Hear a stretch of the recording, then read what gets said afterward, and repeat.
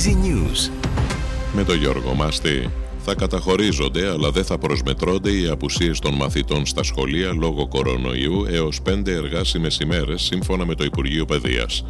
Θα ανακοινώσουμε μέτρα διοικητικού χαρακτήρα ώστε να δούμε τις τιμές του βρεφικού γάλακτος να μειώνονται, δήλωσε ο Υπουργός Ανάπτυξης Κώστας Κρέκας.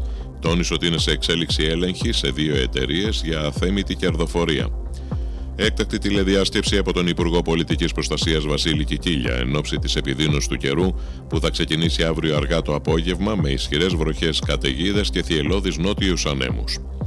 Το 2023 ήταν η θερμότερη χρονιά που καταγράφηκε ποτέ παγκοσμίως, αναφέρει η Γαλλική Μετεωρολογική Υπηρεσία που βασίζεται στα δεδομένα του Ευρωπαϊκού Προγράμματος Κοπέρνικους.